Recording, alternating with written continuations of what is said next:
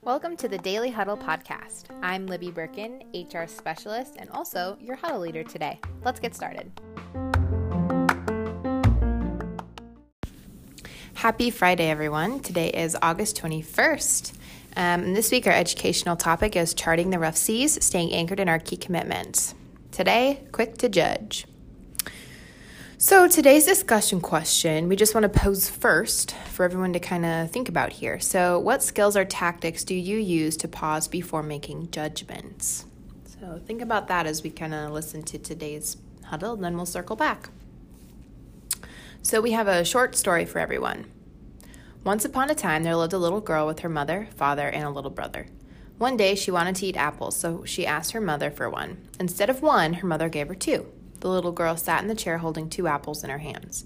Her mother came to her and asked, "Honey, can you share 1 apple with me?" The girl looked at her mom for a second and suddenly took a bite of 1 apple. Then she quickly took a bite of the second apple.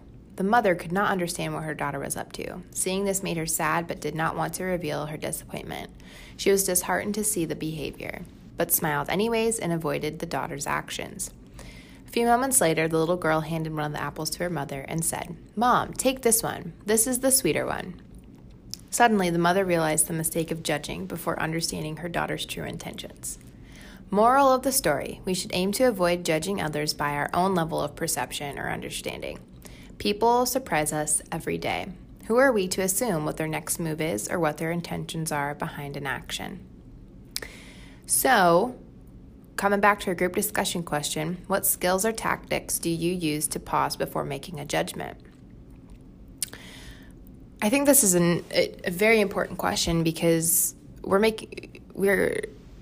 humans make judgments all the time about situations, conversations, actions, and people. And one of our key commitments that we can stay anchored in is assume positive intentions and seek to understand as well.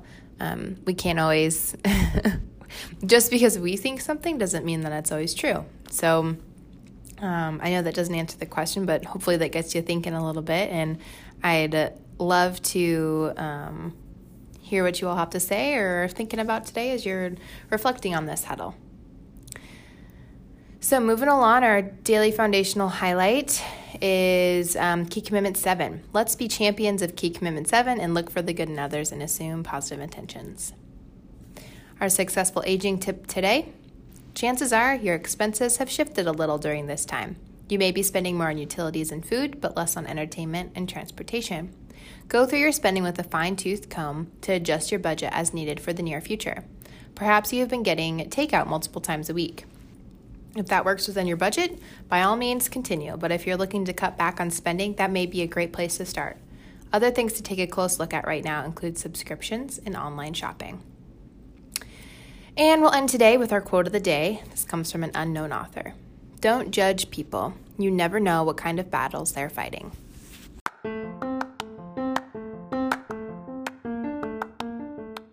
Thanks for listening in on today's Daily Huddle. We hope you join us again tomorrow. Make it a great day.